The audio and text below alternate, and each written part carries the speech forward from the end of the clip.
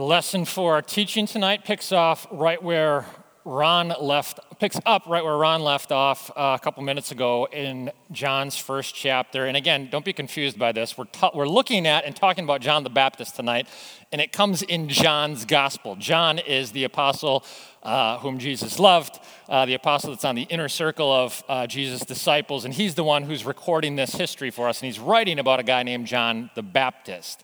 We pick up in verse 19 of chapter 1, and here we read, "Now this was John the Baptist's testimony when the Jewish leaders in Jerusalem sent priests and Levites to ask him who he was.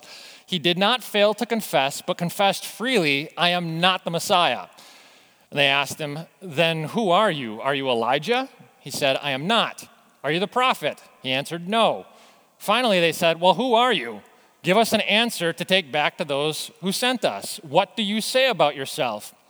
John replied in the words of Isaiah the prophet, 'I am the voice of one calling in the wilderness, make straight the way for the Lord.' Now the Pharisees who had been sent questioned him, 'Why then do you baptize if you are not the Messiah, nor Elijah, nor the prophet?' 'Well, I baptize with water,' John replied, 'but among you stands one you do not know. He is the one who comes after me, the straps of whose sandals I am not worthy to untie.' This all happened at Bethany on the other side of the Jordan where John was baptizing. And on the next day, John saw Jesus coming toward him and said, 'Look, it's the Lamb of God who takes away the sin of the world.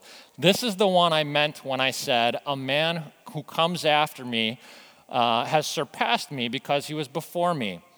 I myself did not know him, but the reason I came baptizing with water was that he might be revealed to Israel.' Then John gave this testimony. 'I saw the Spirit come down from heaven as a dove and remain on him. And I myself did not know him, but the one who sent me to baptize with water told me, the man on whom you see the Spirit come down and remain is the one who will baptize with the Holy Spirit. I have seen and I testify that this is God's chosen one.'" And here ends our lesson. I mentioned earlier that historically the Christian church has moved this time of year from Christmas to Easter through the Gospels, and this year we're moving through the Gospel of John. And each of the Gospels obviously contains the same main characters and the same basic message, but shot at from a slightly different angle. And John's is the last of the Gospels, and the specific theme, most scholars will say, of John's Gospel is given for us near the end of his Gospel in John 20, where he writes, "These are written that you may believe that Jesus is the Messiah, the Son of God, and that by believing you may have life in his name." In other words, what John, the gospel writer, is saying here is there's lots of other stuff. There's lots of other details that I could have included. There's lots of other miracles Jesus did. There's lots of other important conversations that he held. I didn't include all of those because it would have filled all the books in the entire world. I've reduced it down to just this. And I have a specific purpose for you reading specifically this. It's that you may see that Jesus is the promised Messiah, the Son of God and true God, and that by believing, you might have life in his name. In other words, that you would believe the truth about him and therefore enter into the life that really is life, the abundant life that God has redeemed us for. Believe and live. That's our basic theme for John's gospel. And the gospel is essentially constructed on 7 basic testimonies that we see throughout. Now, this is one way to structure it, but you have the testimony, the clear testimony that Jesus is God given by John the Baptist. You have it given by Nathanael. You have it given by Peter. You have it given by a blind man who Jesus heals. You have it given by Martha, the sister of Lazarus at Lazarus' funeral in John 11. You have it given by doubting Thomas.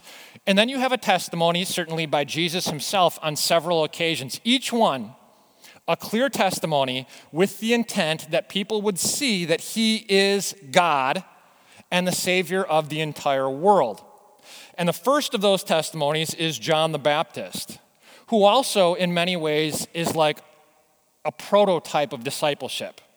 Somebody who studies God's word faithfully and proclaims it fearlessly and lives their life according to it consistently. That's the discipleship concept, the biblical discipleship concept, and John does that about as well as any other human being. He's not only the prototype of discipleship, though, he's like the prototype of preaching. And here, this phrase that he gives you is, for me, this has come to be over the years the quintessential statement about Christian preaching. This is the statement that I want you to hold me against. And if I fall out of line with this statement, then you can say, Pastor, you're not really doing your job. Look at what he says. Look, the Lamb of God who takes away the sin of the world. I thought about the whole message tonight, just be peeling this apart and unpacking that because there's so much in there. Look, investigate intently at Christ as the Lamb of God, the substitutionary sacrifice who primarily comes to the earth to do what? To take away the sins of who? Just me? The people who are proportionately better? No, the sins of the entire world. And God cares about the whole world, so we should care about the whole world too. It's all right in there in his preaching. And I'll tell you what, one of the reasons it's a template for preaching is you could go into literally thousands of different Christian churches around the country this weekend, and you could probably, in all honesty, hear pieces of advice that are 5 points, 5 steps on being a better spouse, and 5 steps on being a better parent, and 5 steps on improving your communication, and 5 steps on overcoming the personal obstacles that you face in your life, and 5 steps on becoming a bridge builder that helps heal society. And I'm going to be honest, I'm not trying to knock any of that because those are very good, very important implications and applications of the gospel. What they are not, however, is the gospel. In other words, if what messaging becomes from Christian leaders is largely how you improve yourself, self-improvement, Americans love that. If that's primarily the message that you hear, it's really all about becoming a bigger self and a better self. And that's not the message of John the Baptist. John the Baptist is the guy who gives us the statement, he must become greater and I must become less. In other words, the Christian preaching message is not about you becoming better. It's not about you becoming greater. It's about you forgetting you and losing you and getting lost in Jesus Christ. See, it's subtle, but it is very different. And how do you do that? Well, you look at the Lamb of God who takes away the sin of the world. That's the key step. John the Baptist did that better than anybody else, and that's why he became the greatest who was ever born amongst women. Okay? I'll unpack that a little bit, and we're going to do it under these 2 statements.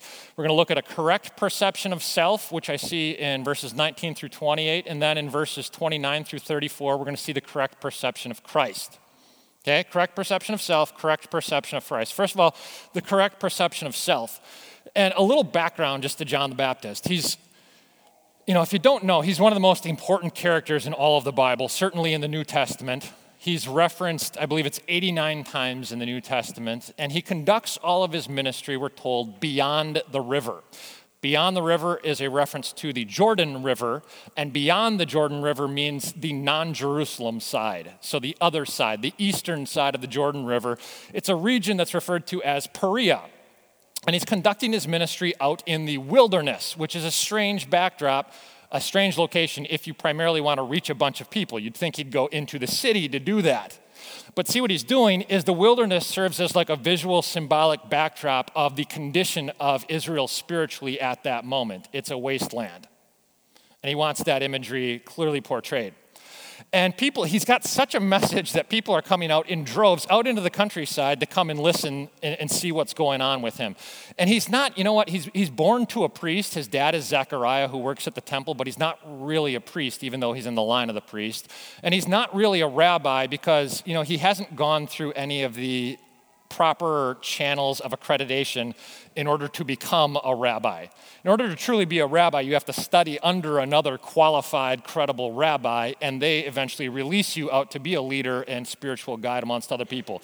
John the Baptist has not done any of that. And so he's totally circumvented the entire religious establishment along the way, and he's upsetting the flow of society.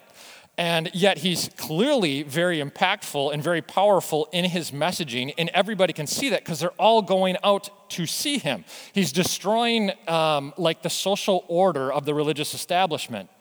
And therefore, the religious leaders, the Jewish leaders, send a contingent of priests and Levites and Pharisees, who, by the way, are a group of people that they didn't often get along. They were often at odds with one another. But in John the Baptist and eventually in Jesus, they find a common enemy. And so that's the only thing that can help them get along. And they send a contingent to go and visit John the Baptist. And the basic message is this: who are you? We can tell there's something special about you.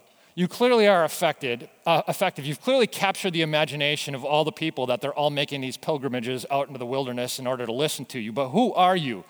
And they follow that up with, are you the promised Messiah? You haven't done the signs and wonders that were promised with the Messiah, but clearly something's going on here. Are you the Messiah?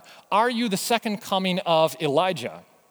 And that whole deal is the Jews had in their minds, going back to Malachi. There's a prophecy in Malachi chapter 4 that says, before the great and dreadful day of the Lord, before the coming of the end of the world, Elijah is going to come back to usher all last things in.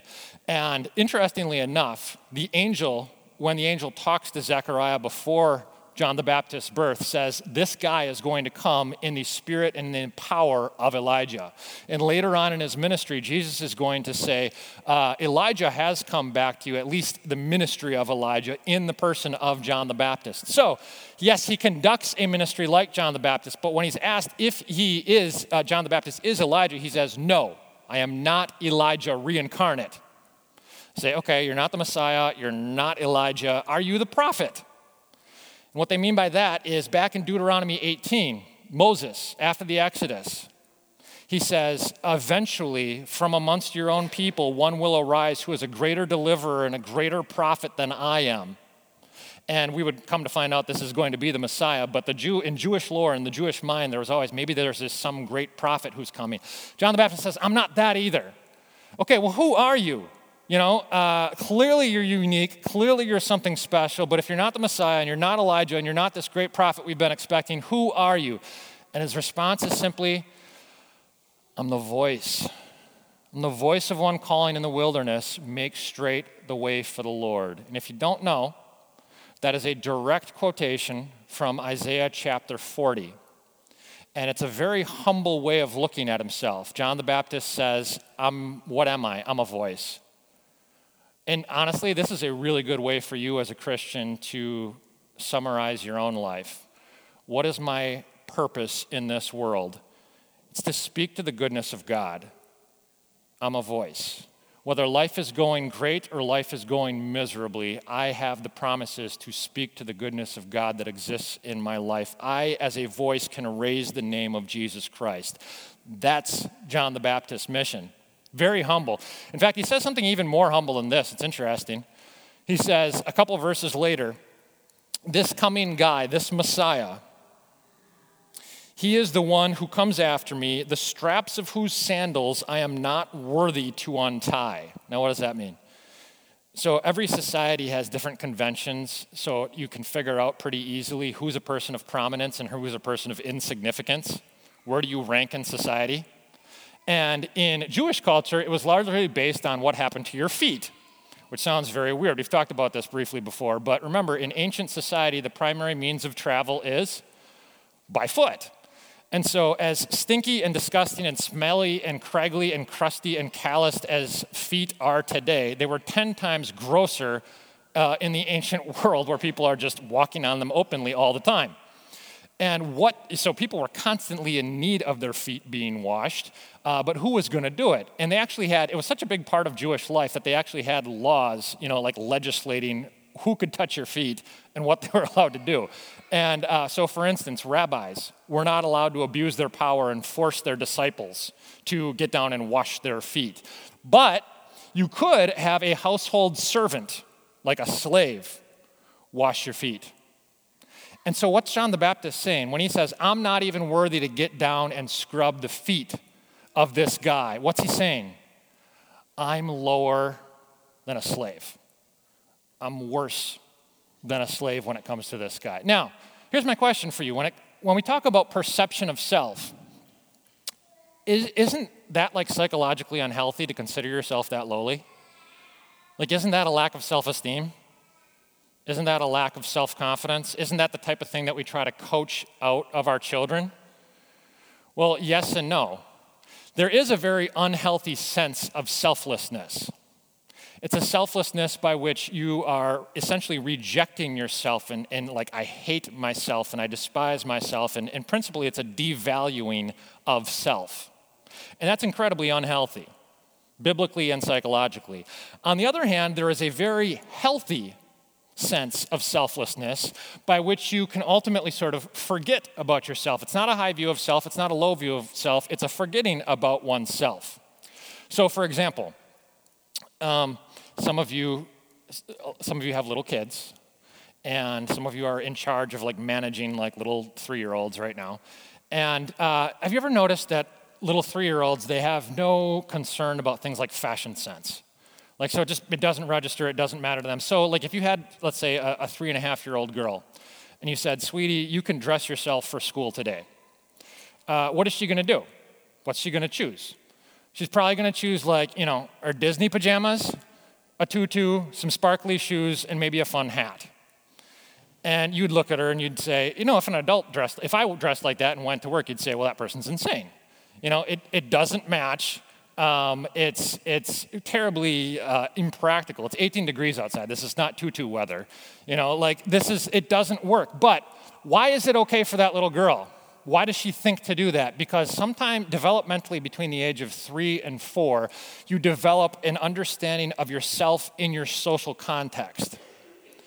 Until that moment, you are essentially selfless. And it's actually quite joyful. And it's one of the reasons why, if you think back to your age of, early childhood, 3, 4, 5, and unless you experience a tremendous amount of trauma during that particular period, most adults look back on that stage of life quite fondly, quite nostalgically. And it's not because everything in your life was absolutely perfect in those moments. It absolutely wasn't. You had less freedom than you have today. You had just as many, you got sick just as often as you do today, all that kind of stuff. So why do you look upon it joyfully? It's because you didn't have this massive nerve sticking up outside of you that's called the ego or the self that is constantly getting threatened and constantly getting offended and constantly getting hurt through criticism. You were, in a sense, brilliantly selfless. Now, part of the secret of Christian humility then is what? It allows you to re-enter into that state of selflessness. How? Well, I'll get to that in just a second, but for right now, what I want you to see is that is what John the Baptist, his secret is. That's his special ingredient in what he's doing. That's what allows him. He doesn't hate himself. He has a confident lowliness in relationship to Jesus Christ. So let me show you what this means. The correct perception of Christ. John the Baptist does not have a low self-esteem. He does not have a low opinion of himself, despite what the things he says here. And how do I know this? I can prove this. People with very low opinions of themselves and low self-esteem are most often very conflict averse. They're inactive. They don't take healthy risks because they don't have the confidence to do it. They are not particularly gutsy. That does not describe John the Baptist. You know how John the Baptist dies? Beheaded. You know why he gets beheaded? Because he stands up to the ruler, the tetrarch of his region in Perea, a guy named Herod Antipas, because this Herod had stolen his brother's wife, and that was against the Jewish law. And John the Baptist says, you cannot lead these people, God's people historically, and conduct your life in this kind of way. In other words, he calls them to repentance. And I'll tell you what, as somebody who, as a minister, part of my job, and I get this, is to, in some kind of healthy and constructive way, regularly call people to repentance. It takes guts. Particularly in a society where there says there's nothing universally right or wrong anymore. It takes guts to call somebody to repentance. And when you know it's going to cost you your head, it takes a lot of guts. And yet John the Baptist does it. And he does it fearlessly. He's not a coward. He does not have a low opinion of himself. John the Baptist has a selflessness that somehow makes him both more humble and more bold. How does he get it? Well, this lesson says it right here. Here's the secret. The next day, Jesus approaches. And John the Baptist says, that's why. It's about him. I am who I am because of him. The next day, John saw Jesus coming toward him and said, "Look, it's the Lamb of God who takes away the sins of the world." So there's this Jewish contingent that had come out asking him who he is. He says who he is, particularly in relation to who God is. And he says the secret to it all is this guy, the Lamb of God. My ministry is about him. My entire life is wrapped up in him. And the reason I've been allowed to forget about myself and stop worrying so much about myself is because of him. Because he's the Lamb of God. Well, what's a Lamb of God? See, John the Baptist was the first person in human history to ever fully put this together. The Lamb of God, if you look through the Old Testament, it's like a major theme. So a couple months ago, we looked at the story of Abraham and Isaac, and God commands Abraham to sacrifice his only dearly loved son, Isaac, and go up Mount Moriah, and they walk up together, and Isaac's carrying the wood for the sacrifice, and they have everything necessary, and Isaac, the son, says, "But Father, where is the lamb for the sacrifice?" And Abraham says, "God himself will provide the lamb." In other words, if God would give us a lamb, we wouldn't have to suffer. And then a couple hundred years later, you know what happens? It's the start of the Exodus, and it's the last of the plagues in Egypt. And Moses has demanded that, "Let my people go," God's message to Pharaoh. And the last of the plagues is the angel of death is going to come down and slaughter the firstborn son in all of Egypt for the wickedness and rebellion against God. But there is a ray of hope. There is grace, because God has given a message to Moses to share with the people that if you take an unblemished sacrificial lamb and you take its blood and you smear it over the doorframe of your home, when the angel of the angel of death comes, that angel will pass over the home of everyone who is guarded by the blood of an unblemished lamb. And every year after this, God's people always celebrate the Passover as like the culmination meal of their year. And literally every day they sacrifice 2 lambs as a constant reminder for the need of sacrificial lamb in their lives. And all of the prophets are constantly pointing to the sacrificial lamb that is to come. And Isaiah, in the suffering servant chapter of Isaiah 53, says, "Like a lamb before shearers is silent, this Messiah is not going to open his mouth." In other words, the Messiah's role moving forward, the Messiah is going to function like a voluntary sacrificial lamb. All human history and every day of activity in the history of God's people has all built up unto this one very specific moment. And John the Baptist, on the day Jesus shows up, says, "And we're here." Everything in human history has come to this moment. Look, it's the Lamb of God who takes away the sins of the world. And yet, you know what the interesting thing is? So that Lamb of God, that label was never applied to a human being. It was always referred to as a lamb. It had never been put on a human until this moment. And the interesting thing about that is, how does a lamb doesn't, generally speaking, just trot itself up onto the altar to be sacrificed. Somebody has to present the lamb. Somebody's got to bring forth the lamb. The Israelites, on behalf of their own sins, have to bring the lamb for the sacrifice. But wait a second, if this guy who's coming is the lamb, who's he being presented by? He's God's lamb. Well, God doesn't have any sins, so why does he need to make a sacrifice for the sins? He's not making a sacrifice for himself. He's making a sacrifice on behalf of the world that he so dearly loves. And when John the Baptist put that all together and figured that out for the first time amongst human beings, that's the secret. That's the secret to becoming the greatest person according to Jesus in world history. Look at how humble he is. Look at how bold he is. By the way, if you're going to become a redemptive force in the world, you have to have both. Most of us, by disposition, are either kind of lowly or kind of full of ourselves. If you're humble but you're never bold, you're going to be very sweet, you're going to be very agreeable, lots of people will like you, and you never accomplish anything. On the other hand, if you're bold but you're not humble, you'll accomplish all sorts of stuff, but you're going to run over people along the way. And you will crush people because they are merely objects for you to attain your goals. And so you might accomplish good things for you, but you're not a redemptive force for anybody else. If you are going to be God's redemptive force in hand in the world today, you have to be both humble and bold. And John the Baptist has got both. Just look at him. Just look at him. Does he glorify God? I would say so. Eventually in the Gospels, in Matthew chapter 11, Jesus says, "Truly I tell you, among those who are born of women, there has not arisen anyone greater than John the Baptist." That's a pretty good endorsement. In all of human history, there has never lived, save Jesus himself, somebody who was bigger or better than John the Baptist. Yes, he's glorifying God. Does he make an impact? Well, here we are studying him 2,000 years later. There were millions of people. The Roman Empire was full of itself. There are millions of people in the Roman Empire who were trying to carve out a legacy for themselves, and you don't know the names of more than 3 or 4 of them. In 1,000 years from now, people might know the names of maybe 1 or 2 of them, but I guarantee they'll still be studying John the Baptist.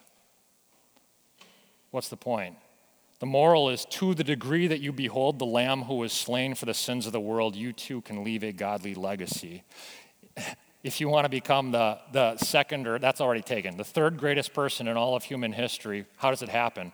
It comes to the degree that you behold the Lamb who was slain for the sins of the entire world. That's the secret. Now, just 2 more minutes, I want to tease out an implication of this. There are basically, in human personality development, there are basically 2 approaches to forming a sense of self. 3 if you're Christian.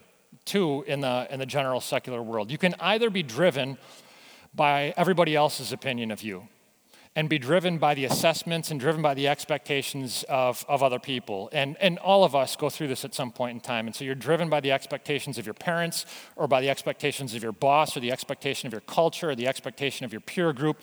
And virtually every counselor, secular or otherwise, will tell you that is terribly unhealthy. To give somebody else that much power, to give somebody else the ability to name you in that way, that is incredibly unhealthy. It's incredibly vulnerable. And so what's the other solution to that? Either you can let somebody else direct the purpose and name you in your life, but what a counselor would say is, don't worry so much what other people think of you. The only thing that really matters is, what do you think of you? Well, that presents some very obvious problems too. What happens if I don't always think very highly of myself?